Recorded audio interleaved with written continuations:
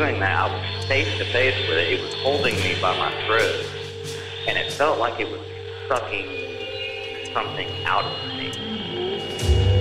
I probably should have been more scared than I was when I witnessed the exorcism.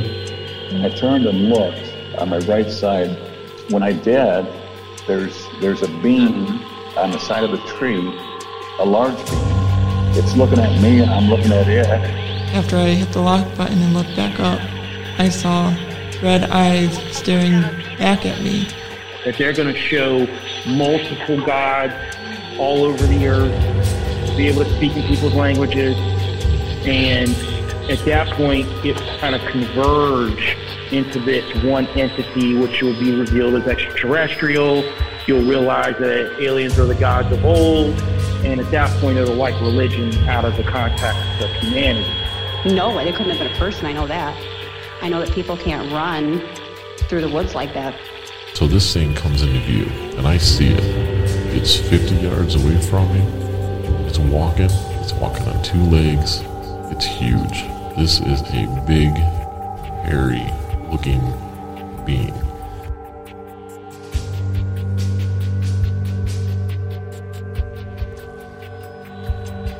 Welcome. I'm your host, and this is Uncomfortable.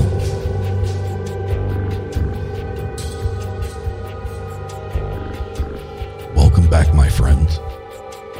And as promised, here is part 2 with Karen Tatro.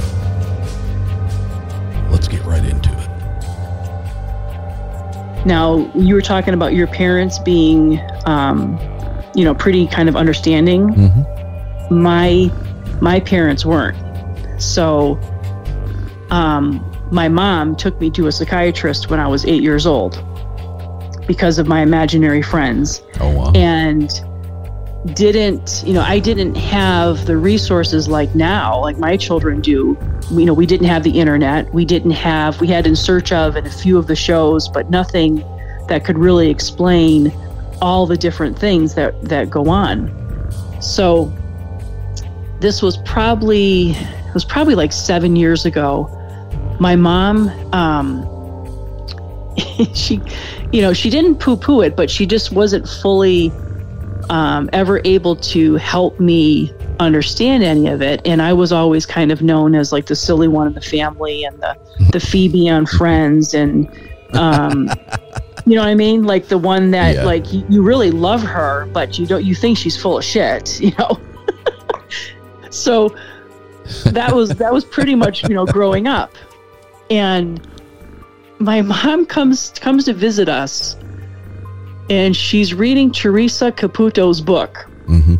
And she's like, Karen, oh my God, this woman is like amazing. Have you read this book? And I'm like, no. I said, I've watched her show a couple times, and yeah. And she's like, oh, do you know that spirits like wake her up when she was a child and she wet the bed and she was like this? And I'm looking at her and I'm like, are you kidding me? And she's like, what? I'm like, are you kidding me? I'm like, that's my childhood. And she's like, oh, that's right. Jesus. But this woman, she was like she thought, oh, this was like the greatest woman ever. And I'm thinking, oh, yeah. Really, Mom? Seriously? So how old were you when your parents began to accept that what you had going on was not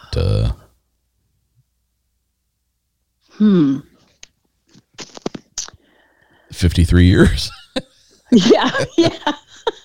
Honestly, not too far. They always knew. So like my mom's been divorced. So my father, my dad always knew. And he actually very much, he won't ever really admit it, but he has abilities himself. So I know that it really kind of came from him and his side of the family. Mm-hmm. My mom and my stepfather really never really embraced it. I would say, I'm trying to think. it kind of got to the point where the more, to be honest with you, the more that everybody else in my life validated it, the more that they did. So it's kind of like when everybody else is telling you, like, oh my gosh, I had a reading with your daughter, and they just kind of had to give in. They had to give in. And then this is the funny thing is, they lived in Pennsylvania at the time, so this would have been probably 12 years ago that I really fully kind of like came out of the closet with it. And I would get a phone call from my mom. I remember one year I got a phone call because they wanted me to, like, do you know we can't find where we put the Christmas decorations? And can you find the Christmas decorations? Are you kidding me? No, I'm not kidding you. And I actually found the Christmas decorations, which was another weird thing because I'm like, I'll try. But yeah, slowly over time, I think because everybody else is accepting of it, they've become accepting of it. Mm-hmm. And they have, my mom's had a gallery for her friends. So I think it's like slowly has become, now if you ask her, she'll tell you 100% that she's always known this about me. And she did talk about when I was little. Of course, it would have been nice to know this during my upbringing, but she had told me that when I was around 2, her and my father had an apartment. They had a duplex, and the owners lived on one side, and my mom and we lived on the other side. And she remembered the owner coming and banging on the door and yelling at my parents for smoking because you weren't supposed to smoke in the house or in the apartment. And my parents weren't smokers. And my mom said, I kept telling them, we're not smoking here. And he said, yes, you are. And she's like, no, we're not. We're sorry, we're not. I'm giving you one more warning. And he came back again to basically evict them. And she said that I was sitting on the floor playing. And I was there that time when he came to the door. And I said, well, Mom, it's the man in the corner. And I don't remember this obviously, but she said that I identified a man that was in the corner of the apartment. That was the one that was smoking. Uh-huh. And the landlord ended up understanding that was their grandparent. Oh, shit. So, and of course, but you would have think that she would have raised me to accept that. I didn't know about that probably until like 10 years ago. Wow. When she said, oh yeah, and I always knew this, but I didn't know that. Now they all fully embrace it. And, but my mom was also raised very Catholic, and that was not the thing to talk about. So I can understand why it wasn't really something that, was fully embraced, where now everybody's so much more receptive and aware. Mm-hmm. Do you find that, and this is maybe going to be a weird question, but my show is weird. So, do you find that, potentially that like stressors and, things that, put you on edge or put you in a place that you are not, super comfortable, are those things that can prompt your being able to be, I'm trying to find the right words for this, and I'll get to why I'm asking. I was a bouncer in a bar back in the late 80s. Yeah. Great time to be a bouncer. Absolutely. Yeah. Great time. Music was great. Yeah. Women were great. Everything was great. But and this even turned into a game because I could, and the reason I bring up stressors is because in that situation, you are very hyper aware of everything that's going on around you, everyone that's coming into the bar, You're constantly paying attention to, I know I've seen that guy have 5 drinks already. Yeah. And, it's just a matter of time. And it got to the point where me and another guy there, who was one of my other bouncers, we would lay bets. I would make bets that I could read people so well by the end of my time there that I could tell whether you were going to be a happy drunk, whether you were going to be the girl that gets up on the table and starts dancing, whether this guy is going to get in a fight with his girlfriend, whether this guy is going to get in a fight on the dance floor. I could pick it. I mean, it was, I'm not saying I could take a room of 300 people and tell you what every person was going to do, but there were such strong feelings I had about people as they walked in the door. And this is before you added any alcohol, to the equation. And it got to the point where, it was kind of a joke with my buddy Brett that, they probably put bets on it. Yeah. I'm sure they did. Yeah. Yeah. And I'll be damned if I wasn't right an awful lot of the time. And I believe it. Yeah. Is it a thing where you're in a situation where you have to be hyper aware? I guess what I'm getting at is, can that heighten, even though I'm not somebody that typically walks around in a daily basis feeling that I have these kind of powers or gifts. But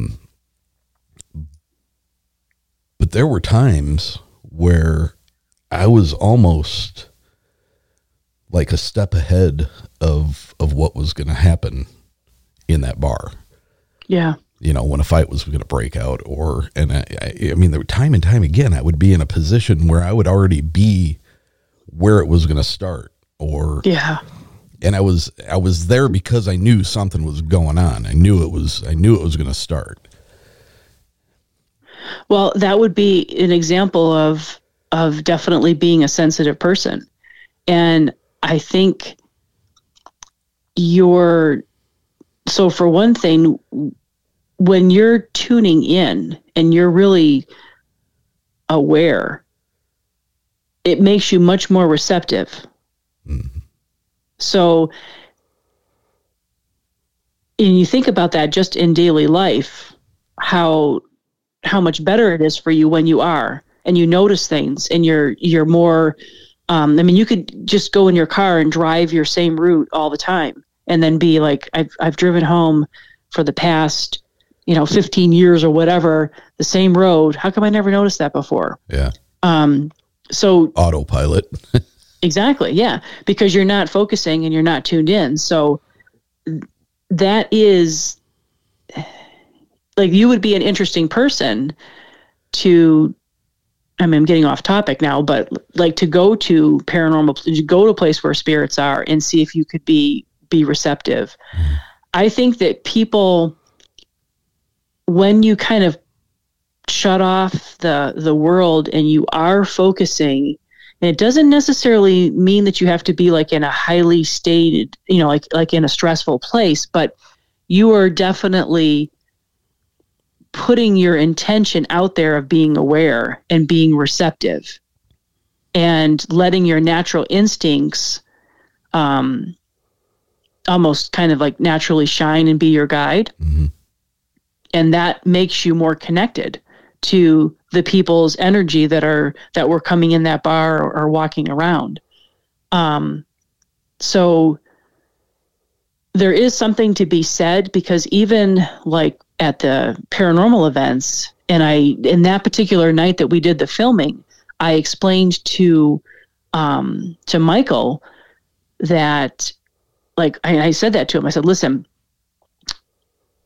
I'm going to want to not be in the house for hours before we begin filming, because I'm already going to be naturally acclimating to the environment. So like a lot of times it's like when you first go someplace, you are more aware and heightened because it's a first experience. It's a new, you're walking into a new place. Your senses do tend to be a little bit more alive. That's a good point. Yeah. And then the longer that you're there, the more you acclimate. And I don't know, because like you calm down, but you kind of like mesh with the environment or the energy that's in the,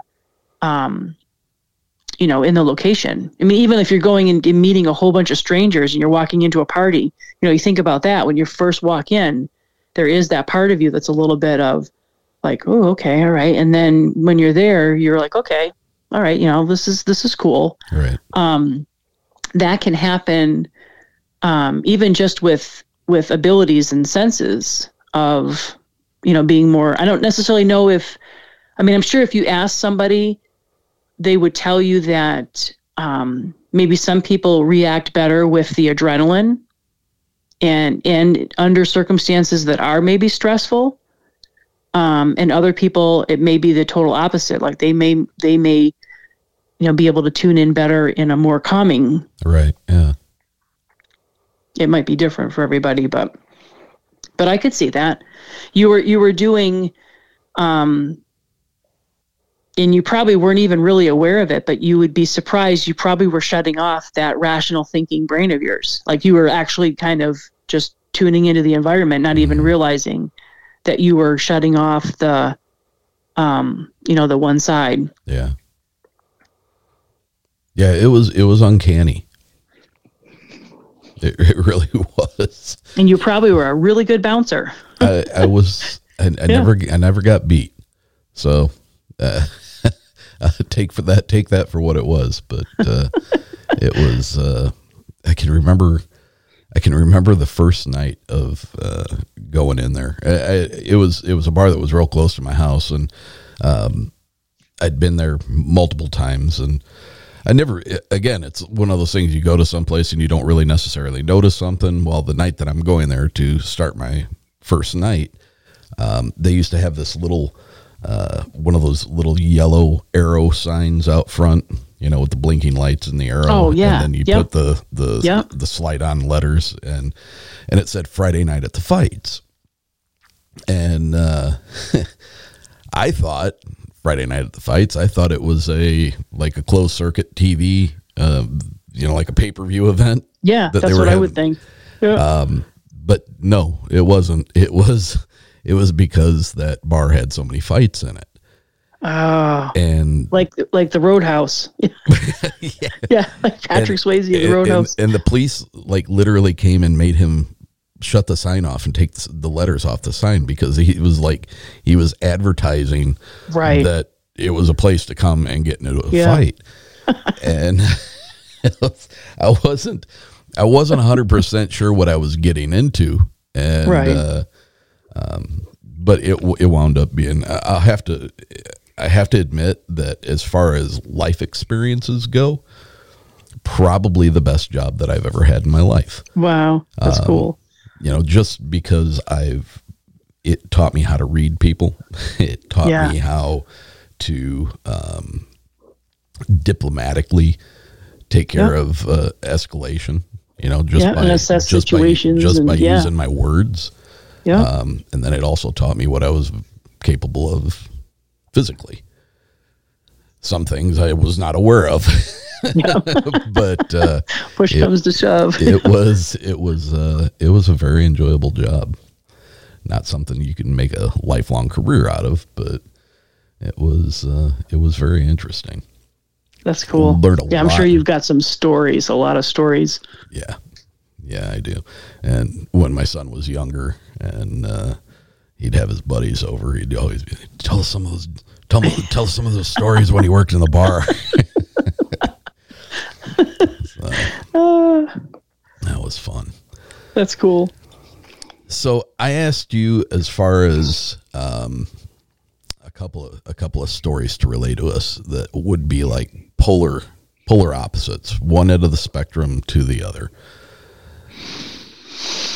Yeah. So the Angel and the Boy. Kind of always refer to that story because it it was one of my, I say profound. It was kind of life-changing in so many different ways. So it was typical. So this would have been probably, I think, 6 years ago, maybe. Typical case that arises. Somebody reaches out to me, either in an email or Facebook. And this woman had messaged me. A friend referred her to me, and they were having activity in their house. And it was a young couple, and they had two twin toddlers, and then their daughter was around 5. And they had moved into this house, and they weren't living in the house, but they would go and work on it because they needed to do a lot of renovations before they could move in. And during the time of their renovations, they had a lot of experiences, but they didn't really think much of it. And then finally the family moved in, and she, so most times when people reach out to me, there's usually like a general, hey, feel like I'm crazy. It's all very typical. Things are happening in my house. Toys are going on without there being batteries in them. Things are being moved. Your normal paranormal stuff that starts to kind of freak people out, and they realize, wait a minute, this isn't, not really imagining this.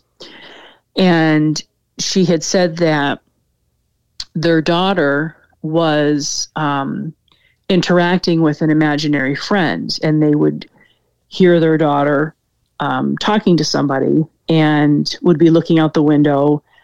And at first they didn't think too much of it because children have imaginary friends and it's not a big deal. Mm-hmm. But her husband had an experience of, they were sleeping, and he woke up to hearing the sound of a child like running through the house. And, his first thing as a father is, oh my God, the kids are up. So he got up and he went running to check on everybody. Everybody's sleeping, and thought that was kind of a little bizarre. And then the wife had woke up to, a figure standing at her bed. So they reached out to me, and I told her, don't tell me anymore.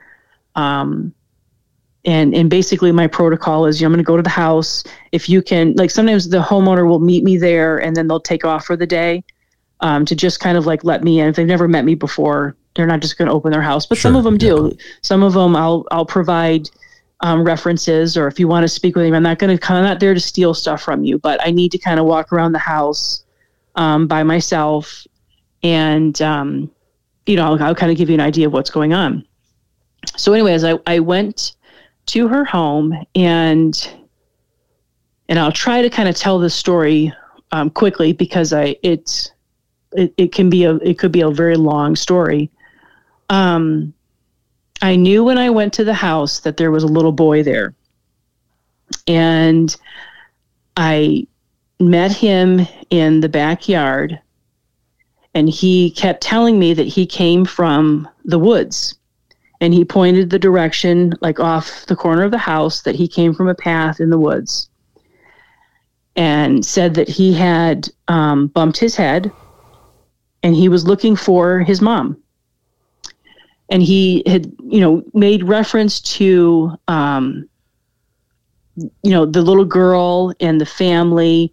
So he was really drawn to the house because of the little girl. She could see him. Mm-hmm. But he kept saying that he came from this path in the woods.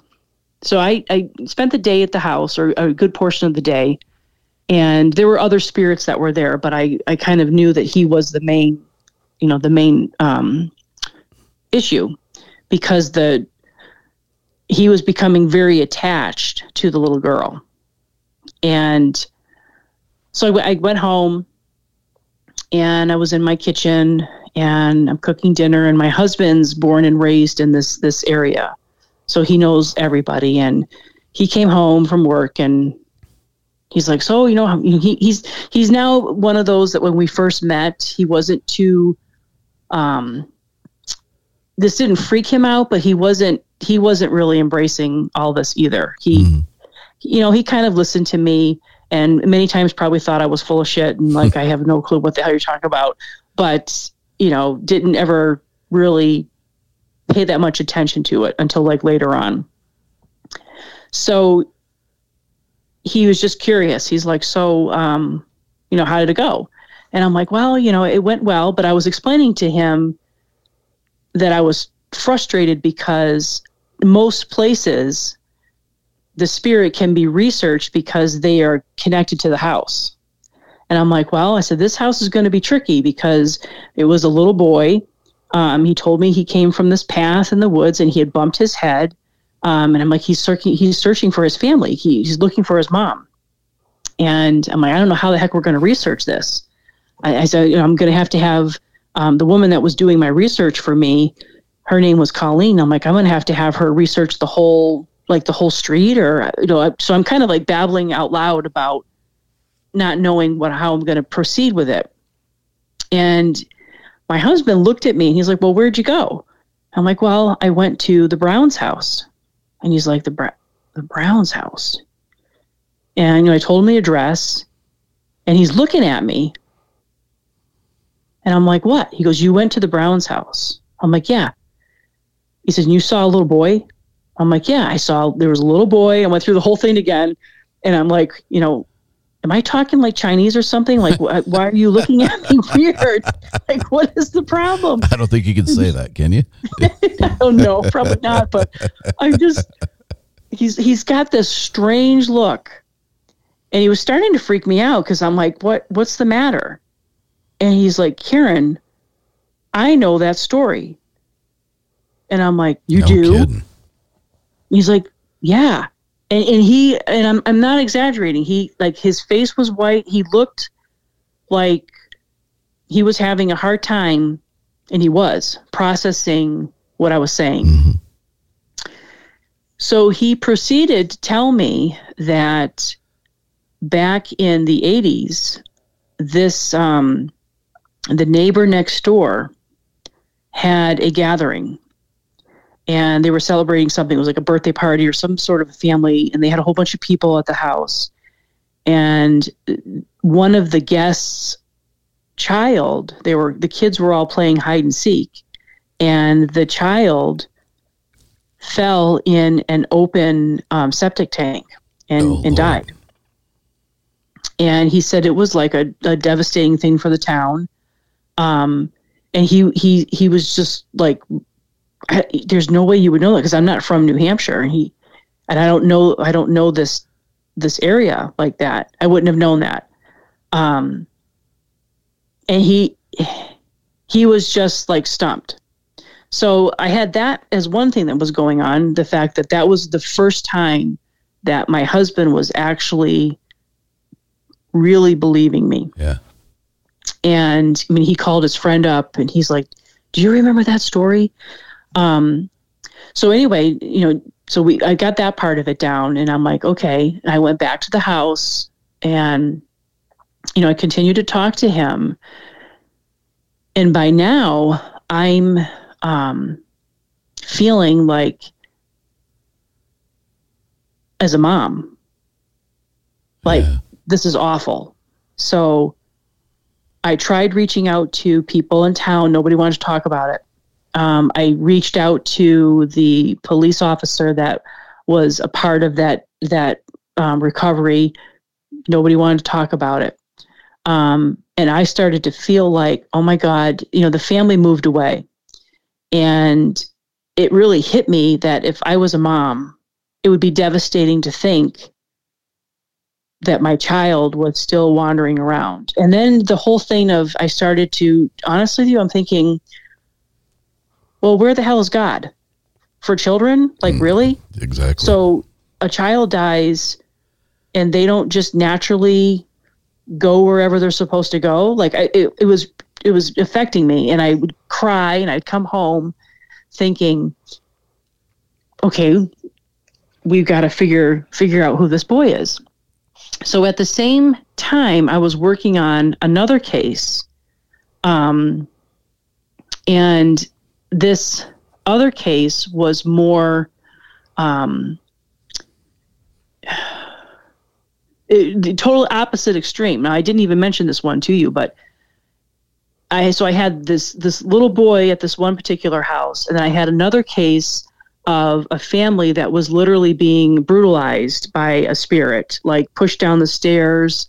They had tons of things happening in their house, appliances going on and off. They had shadow figure that would, verbally say, very offensive things to them. And my daughter and I were actually, because my daughter was coming with me at this time, and we were working on that house, and the energy of that house was so intense that I started to feel like, do I need to have, am I protected? Like, do I need to have something, do I have to have a priest or somebody come? Because this is back in the very beginning of when I was really going to home. So I didn't have a lot of experience on cases. So I had taken a break from that house to just make sure that I had the ability to solve it. And I had reached out to a friend who was a massage therapist, and just thought, I'm going to go have a massage and get like all this stuff off my mind. And while I was having the massage with her, she had this vision of this. She said, like, Karen, she goes, you have like this really glowing, she goes, I swear it looks like an angel that is by your feet. And she was seeing this while she was giving me my massage. And I'm like, really? And she's like, yeah.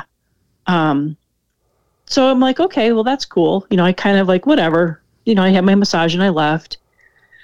And then I contacted another woman in the field of paranormal that worked on a lot of houses and places that had, that were more intense. And she worked on helping spirits leave. And I contacted her just for like, can you tell me if I have anything to worry about at this particular house? Mm-hmm. And she said, Karen, you're all set. She goes, you have Archangel Michael with you, and there's really nothing for you to worry about. And I'm not a religious person. I wasn't really raised religious. So I'm kind of taking this in like, whatever, And that's interesting to me because earlier in the show, you stated that you weren't particularly religious. No. Obviously, you must be at some point in your life where you're spiritual, but spiritual, yeah, but not like I wasn't raised like Catholic or raised any. Obviously, I learned about the Bible, and I do remember going to Sunday school when I was a kid, but I really never thought about angels or specific things like that. So I didn't really think much of it. And she told me, she went on to describe, what Archangel Michael looks like. And he's kind of like a soldier man, and he's all in, armor, and he carries a sword, and he's got long hair. And I'm just like listening, and I'm like, okay. So she basically said to me, if you feel that you, need extra protection, just call on this angel. And honestly, I'm not saying that I thought she was full of shit, but I just was like, okay. Yeah. Okay. Yeah. I'm going to put that in the back of my brain. And if I think that I need it, okay, cool. So I go to the house with the little boy. And by now, so this was my third visit. And by now I'm feeling that, I need to help this boy leave. During the whole time of my visits, I was in full communication with the mom. And how this kind of went down is that I would tell her, okay, this is what the little boy is saying to me. And then she would have the experience of her daughter would then say things that the little boy was saying to her. So she was kind of like the middle person. Oh, wow. Between the two of us. And she told me one day that she was going for a walk and her daughter pointed out the house. And she said, "Oh, Mommy, that's the house that," she called him Kevin. She's like, "That's the house that Kevin comes from." And she's like, "Really? The little boy?" And she's like, "Yep, that's where he lives." And, she would make reference to that, he had fallen and he had hurt his head. So the little girl would validate everything that I was saying, and I would be validating everything that she was saying, which was kind of neat. Nice little cross-reference. It was. Yeah, tracking. It was. It really was. It was cool because I had never met her. So the last visit, I felt like, okay, he doesn't understand that he has passed. He's got to, like, I've got to help him. I've got to figure out how to help him. And I was sitting with him, and I know this sounds like so bizarre, but I was sitting Indian style on the floor, and he's sitting there, and I couldn't describe him, so I couldn't tell you what he looked like, but I could see the silhouette of him, and I knew he was a boy, but I couldn't really see, like, that particular time. I couldn't see, like, I couldn't tell you if he had blonde hair or blue eyes. So I decided that I was going to call on my spirit guide, who is a Native American that I've had since I was a little kid, and I've seen him throughout my life. That's like a whole nother story. But I wanted to call on him to help this boy find his family, like to help him leave. And I didn't know what the hell I was doing. I mean, it wasn't, like I said, it was nothing that I've been trained in. I was just going on pure love and compassion and feeling for this child, and someone's got to help him. So as I'm sitting there, I started to think of, okay, well, I've had like 2 people tell me that I have an angel with me. So honestly, for shits and giggles, I'm going to call on this angel. So I called on this angel and asked him to help assist my guide with this little boy. And I explained to the little boy what had happened to him. Explained in child's terms, like he was a bird and that he can't see his family where he is, and that he really needed to kind of fly higher so that he could be with his family. Mm-hmm. And described what my Indian looked like, and told him that there was an angel with me that was also going to help him. And I watched them, literally, it was incredible. I just let go, and I watched the silhouette of him. The room became very light, and I watched him go. And the house was very quiet. Wow.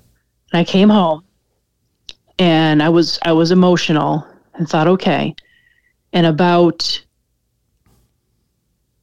I think it was exactly a week later, the owner messaged me, and I still have her exact message saved.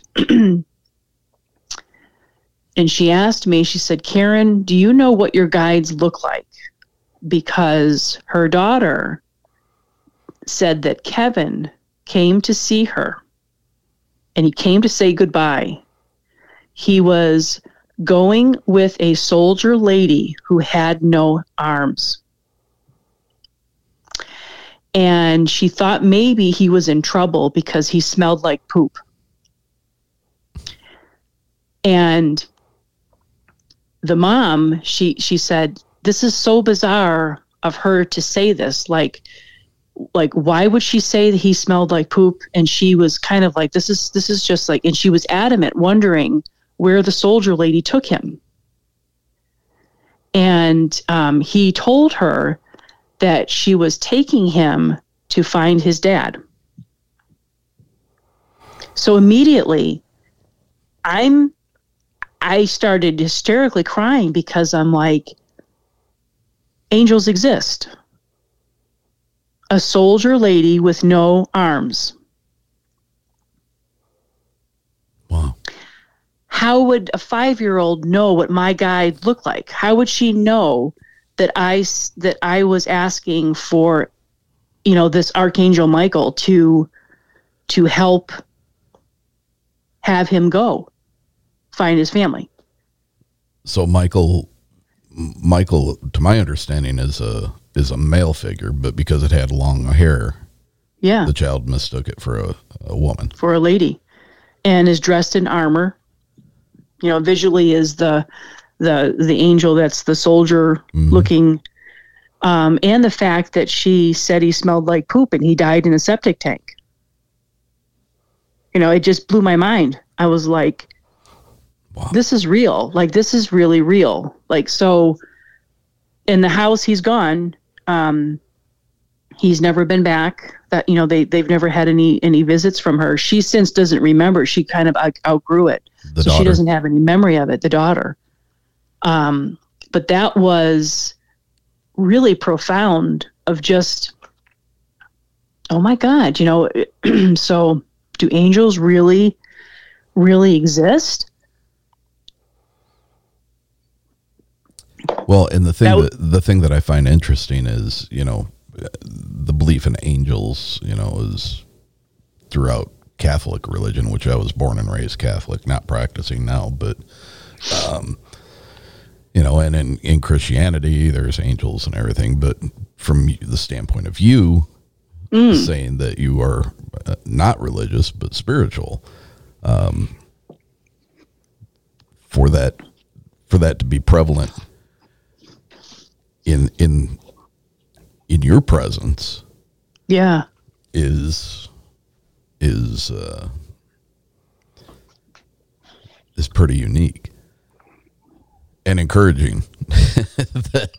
that something that I've believed all along is, it doesn't matter that you go sit in a mass or right inside of a structured organized religion. It's more about the relationship you have with the Creator, whoever you feel that is.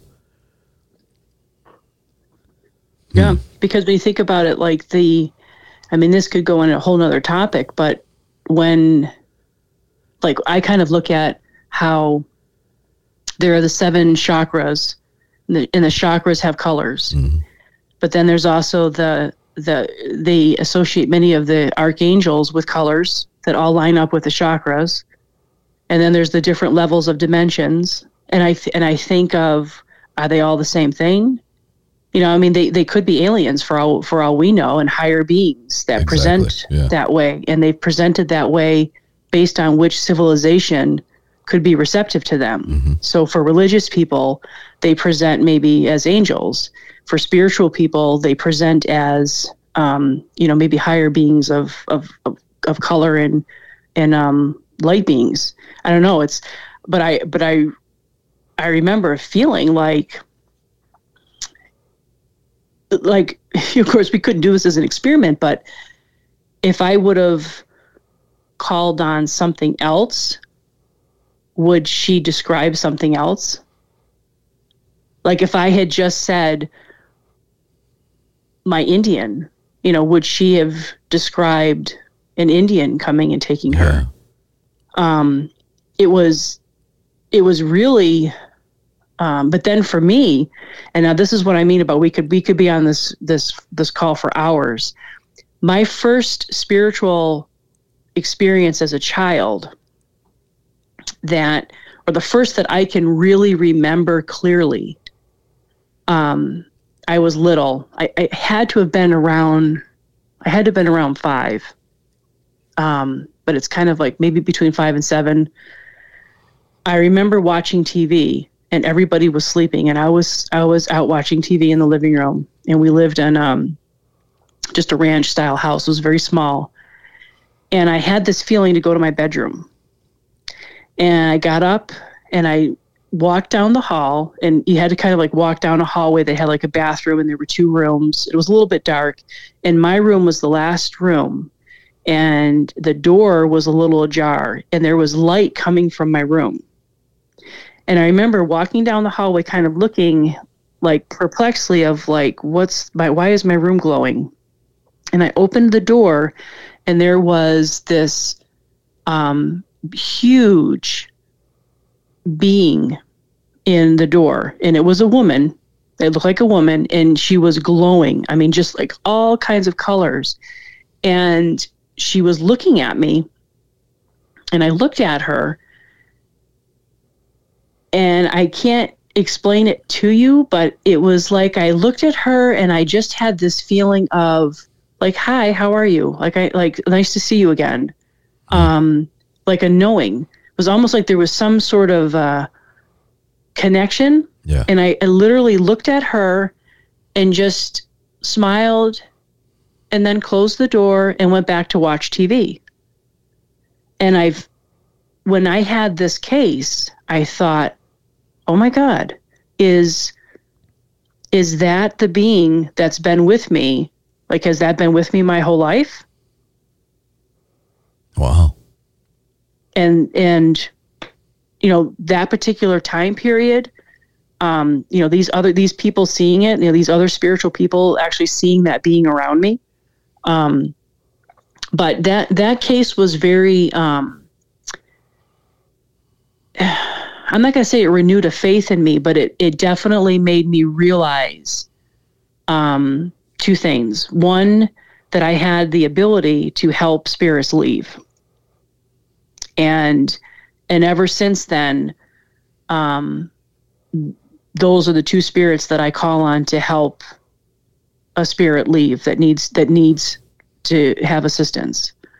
So it made me realize that there is higher forces or higher energy or a higher purpose to, and then it also made me realize that, like, this little boy, for whatever reason, didn't understand that he had died. Yeah.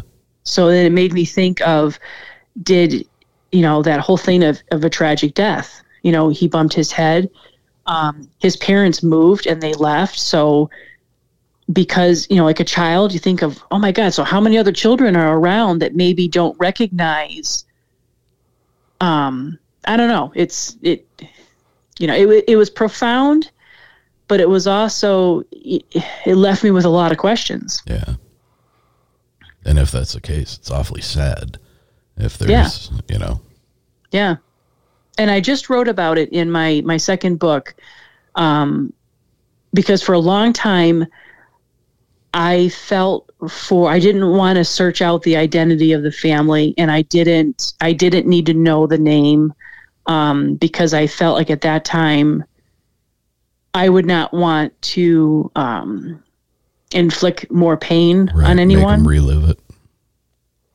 So I kept everything kind of like just not, you know, unknown identity. And, but it was a story that I tell often because it's profound in that way. And then on the other hand, you have the Conjuring House. It's like in the Conjuring House, is a mystery because I cannot identify the, one of the spirits or beings that is there. You say spirits or beings. Yeah. Do I assume by you saying that in that manner that there is what were once human spirits and then something that is had not been human at one time? Yeah. So so I sent you the video of the lights. Yeah. And that was my first visit there. And there were, I think, about 15 of us. And so the Conjuring House is definitely has spirits there that are attached to the house, that, you know, are human beings that lived. They're attached to the home for different particular reasons. So there's no question to the fact that, you know, the house is haunted, and the experience that the parents and everybody had there, obviously separate from what the movie states, but it definitely is a haunted house, and can validate for certain a lot of the things that they experienced. But that night, so we were in the library, and there were, I think, maybe 4 or 5 of us that were in the library. And then there were people that were upstairs on the second floor, and there were a few people that were in the living room. And if you're in the library, you can look out into the living room through the doors. There's 2 doors there. And those doors are famously known. I have another video of them opening up. One will open up and hit the other one closed. Not every time you go there, but that's something that happens fairly often, and happened with the whole story of the house and its background. Mm-hmm. So we're in this library, and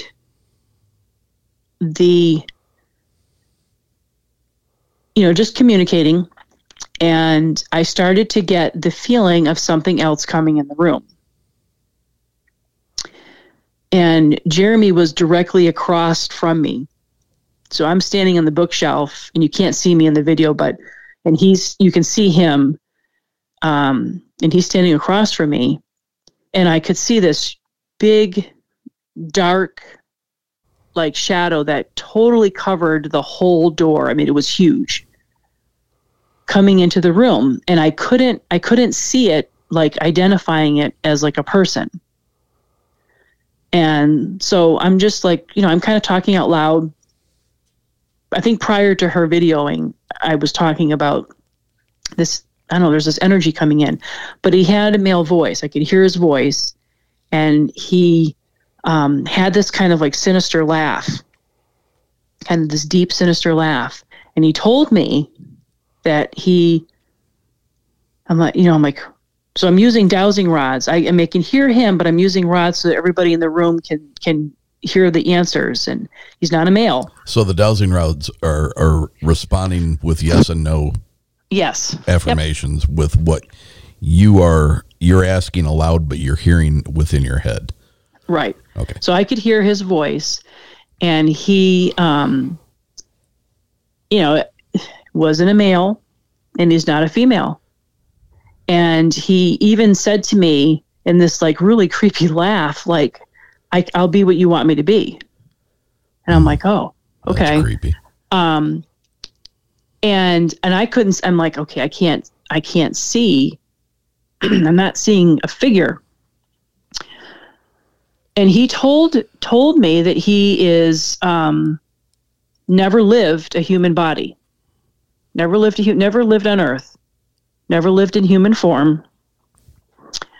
I'm trying to think of some of the things from our galaxy, and just kind of continued. And I'm kind of baffled, and I'm talking out loud, and Jeremy's kind of feeling him as well. And Jeremy was feeling that he's like, I don't know. I feel like is he Native American or elemental? And I'm like, no. And just this intense feeling of like being in the presence of something very strong. And the next thing you know, the lights, so the chandelier light goes completely out and started to go off and on. But the house lights upstairs were doing it like the house lights were all doing different things at different times. So it wasn't like somebody playing with the power where turn the lights off and the whole house lights go off. Right. Yeah. This was like at different times. So the lights go down completely out and back on. And then you'll hear like the ladies upstairs started screaming. The owners thought that we were messing with the electricity because they're like on the far end of the house, and they are in like a private area, so that people can investigate, and they closed the door. Oh. They thought we were messing with the power. And so this energy had enough power to mess with the entire electrical system of the house. It was bizarre. And it indicated to you that it was from our galaxy. It said it was from our galaxy. It's indicated to me several times that it comes from the water. And I started thinking, okay, well, am I talking to water? Is this like, is that possible? Is it possible to talk to water? But it has, it's kind of like a jokester a little bit of where it has told me before, because it comes not every time that I'm there, but most times when I'm there, it will come out. Oh, so you've experienced this on multiple occasions. Multiple occasions. And other guests that are with me have experienced it. It doesn't come out for everyone, though. It's almost like if people are receptive enough, it will. But it is not human.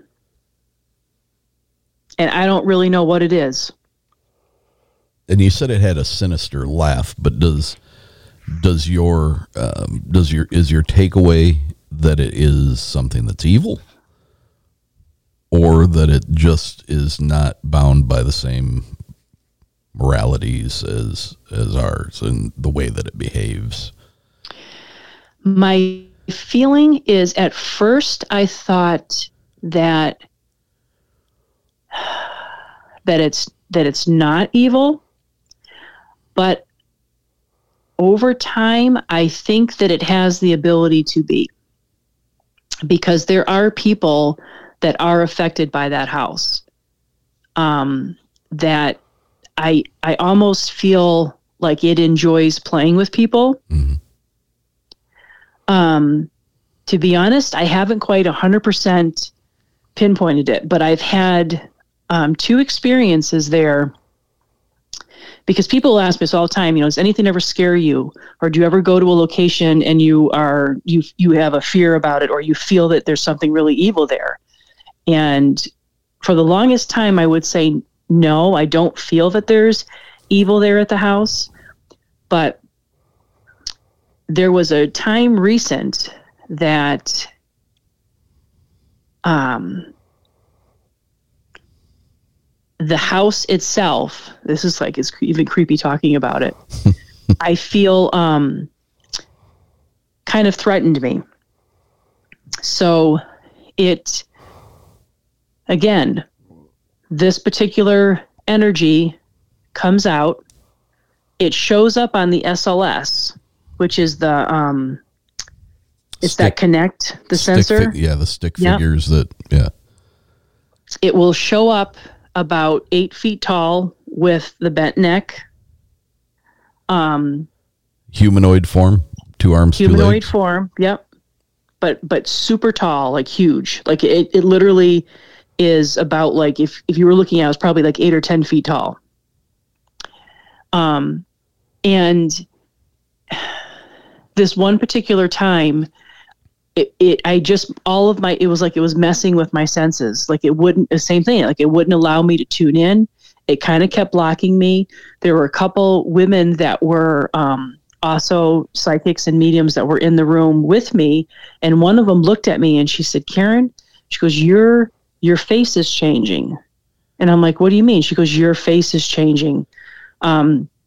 She's like, I think you need to get up and move around. And so I got up and we went outside, and we were outside for about a half hour. Oh, and I didn't send you this video. We were outside for about a half hour. And the next thing you know, I'm looking up at the sky, and there is this ball of light up above the tree line. And we filmed this. By now, everybody's coming outside to check on me. And there's 3 of us that were videoing it, and it is changing shape. And at one point it divides into 3, and then the next thing it divides up into 6. Oh my word. And probably for a good 20 minutes, we're watching this ball of light in the sky. Corey, the owner of the house, still wants me to document it and wants me to report it. But he's like, there's like no doubt about it that was a UFO. And when I went back in the house, there was this awareness of remembering, like, so I went back in and I'm like, okay, you need to get your shit together. like losing it. I'm like, oh my God, I've never seen a UFO before. I've never like, okay, I've got this non-human thing talking to me. Am I talking to an alien? I don't think I'm ready for aliens. I got the ghosts and the spirits thing down. I've embraced that. I'm not sure about this. And the night before I remembered I was sitting in the kitchen of the house and I looked down the hallway and this spirit of this crepity old looking woman comes around the corner. She had long, scraggly hair and she looked right at me like as evil could be. And she looked right at me eye to eye and she said, "Fuck you." And she went right down in the basement.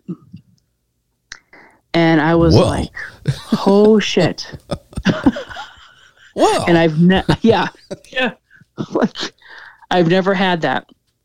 And that was like that night I felt like the house was like the other side of the house was coming out.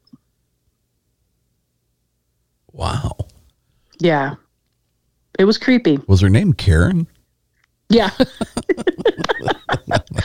Not in the sense of your name, but Karen, like in all the memes.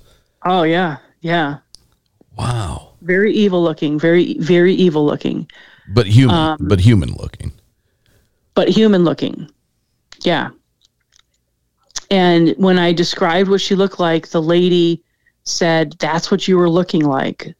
And like you were taking on her form? Like I was taking on her form. And people have had, this has become now like over time investigating that place, sometimes people now are starting to see some consistencies. And we have noticed that periodically people will have pictures that their face is very distorted. That just people taking pictures around and all of a sudden one of the people in the room will have their face completely distorted. Which is very bizarre because when I told Corey what had happened, he's like, "Are you kidding?" I'm like, "No." He goes, "That we're hearing that more and more." And now I've seen it. I've actually looked at people who showed me pictures and their faces distorted. So it's almost like there is, I don't know if this particular energy shapeshifts there and presents itself in different ways, like presents itself as a spirit and then, because it can. Yeah. I don't know. It's definitely turned into a house of mystery.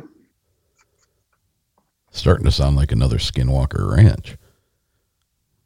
UFOs. Oh, I've never watched that. Yeah, I haven't watched that, but it definitely has multiple things. And there's different lights that show up at the house, which are really weird in a room, where you'll see flashes of like green and red and just there's a lot of things that are not like your normal typical haunted house. Like there's like, I don't know if it's like there's layers, but this whole non-human thing, I've never, in all the places that I've been, it's always been a human that is there. I've never had, I've never communicated with something that is not human. So I still haven't put my finger on it. That's bizarre. But I don't feel, like as people have asked me, well, oh my God, does that scare you? And it's like, no, I mean, I feel very protected. I just feel naturally protected. And there have been times that I've laughed at it. Like, like we've used the Ouija board a few times and it'll say demon and devil. And I'm like, yeah, right. Like, okay, really. And I don't know if it's because like there might be some people who that would freak them out. But for me, it's like, I don't believe you. But I don't know.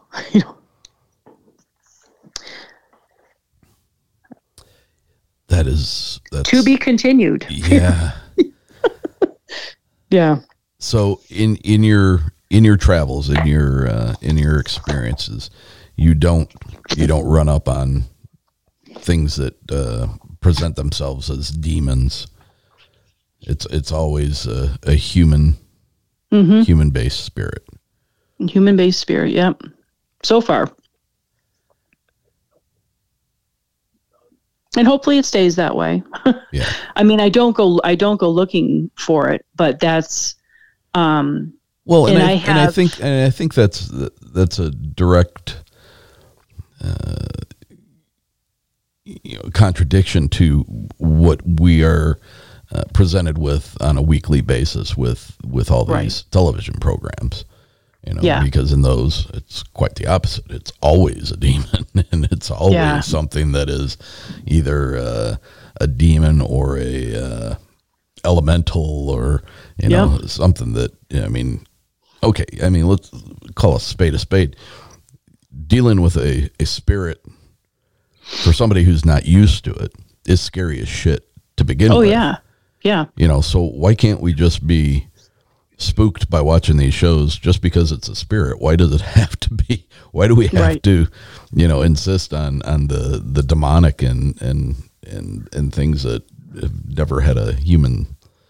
And I don't know why that's like that. Like I part of me almost wants to ask someone, like, at what point did they decide to make that change?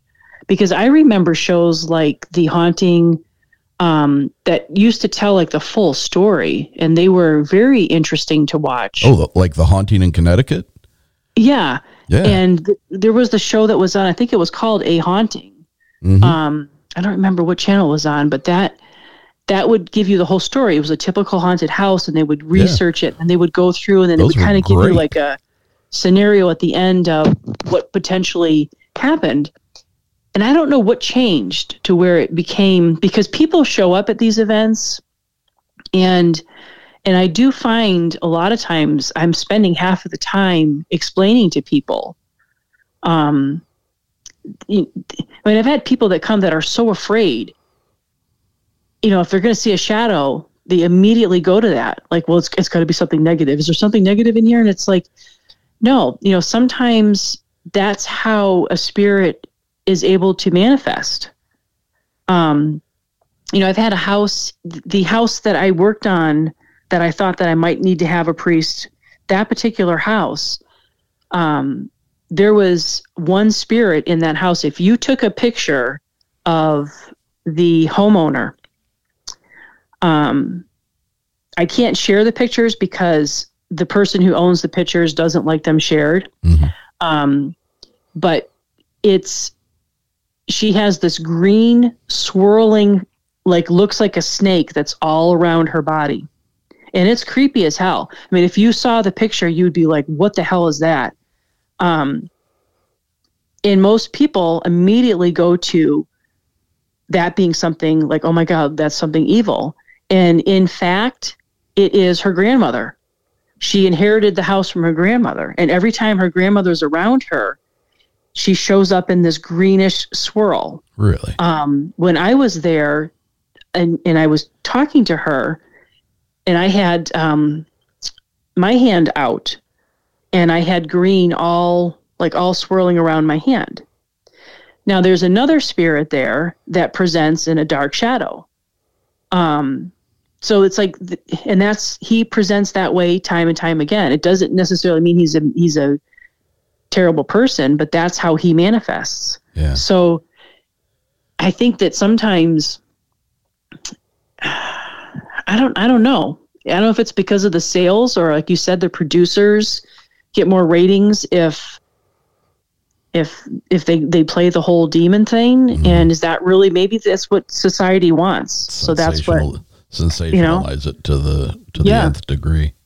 But it's very frustrating because for me, that particular house with the boy and the angel, I had probably a few months after that case was kind of done and resolved, one of the family members contacted me, and he contacted me to have a reading.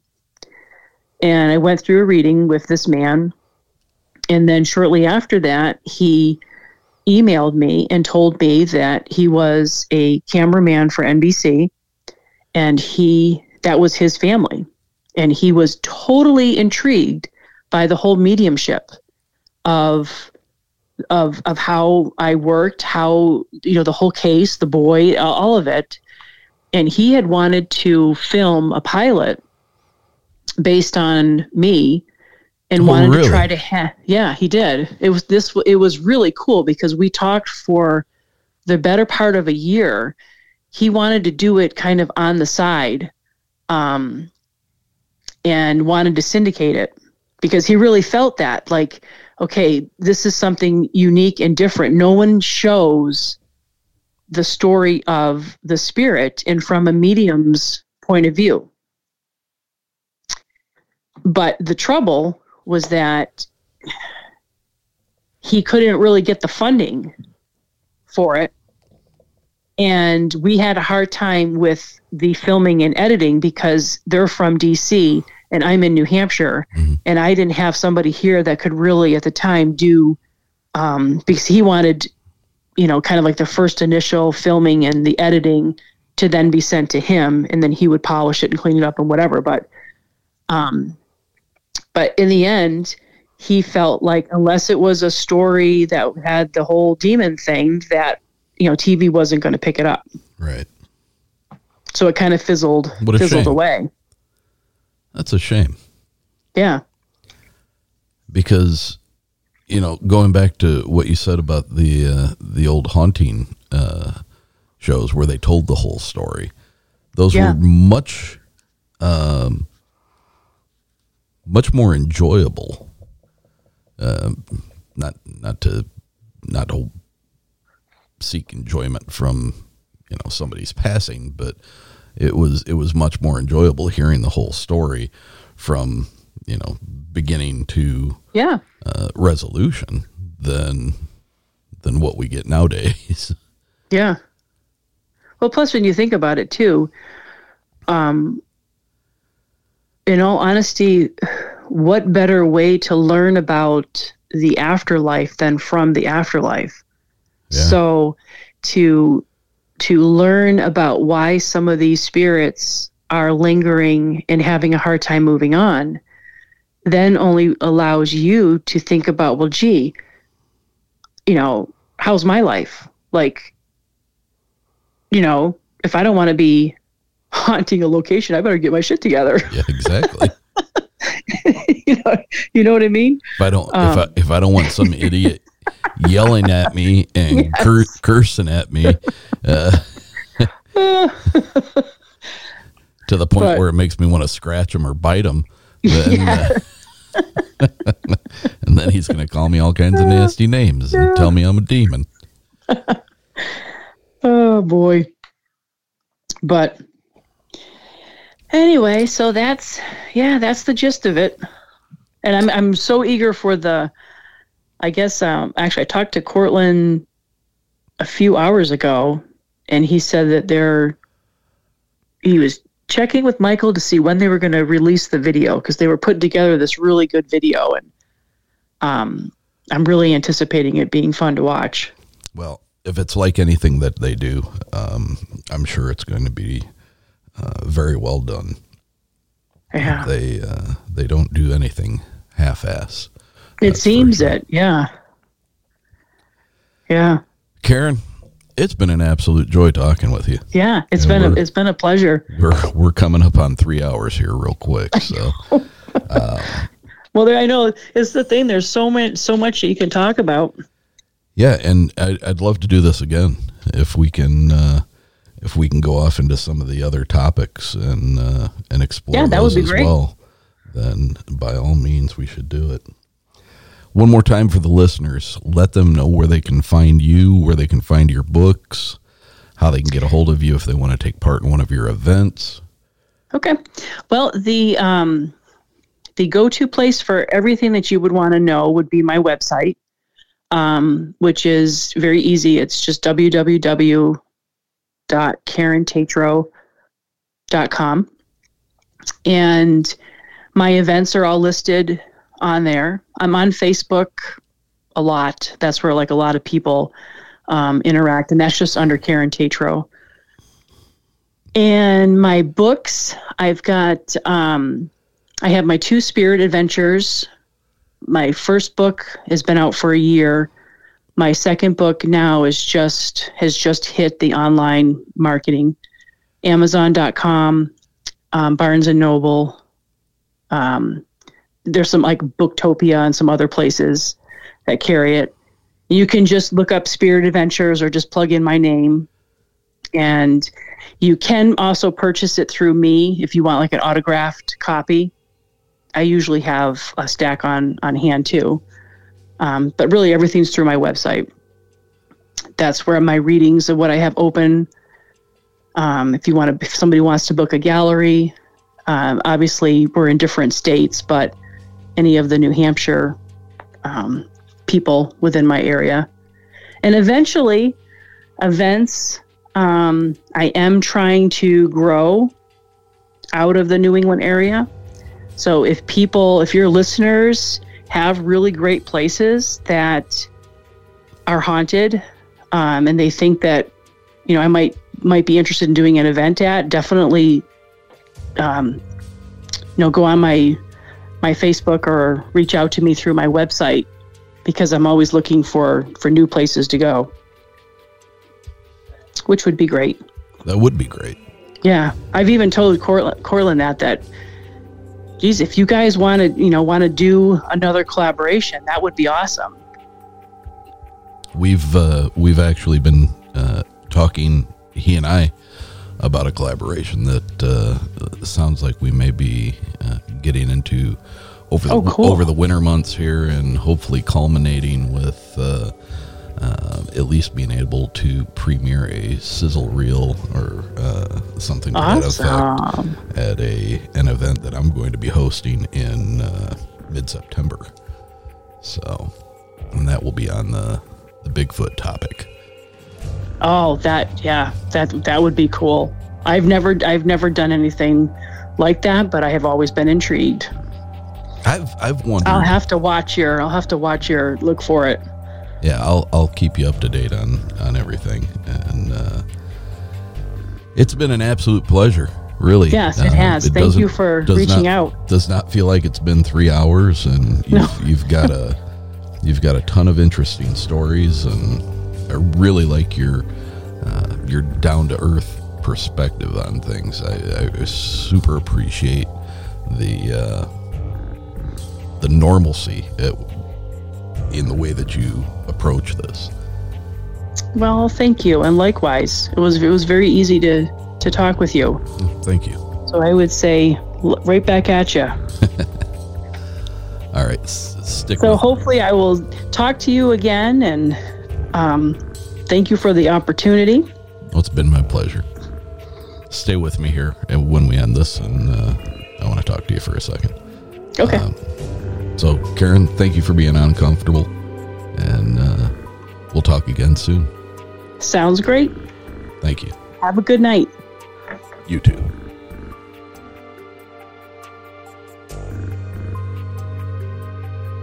I want to hear your story. I want to hear your experience. So email me at contact.uncomfortable@gmail.com. If you enjoy the show, then leave us a rating and a review on iTunes. Share the show with your friends. Share the show on social media. Make sure to like us on Facebook and follow us on Instagram and Twitter, all at Uncomfortable Podcast. And until next week, my friends, stay uncomfortable.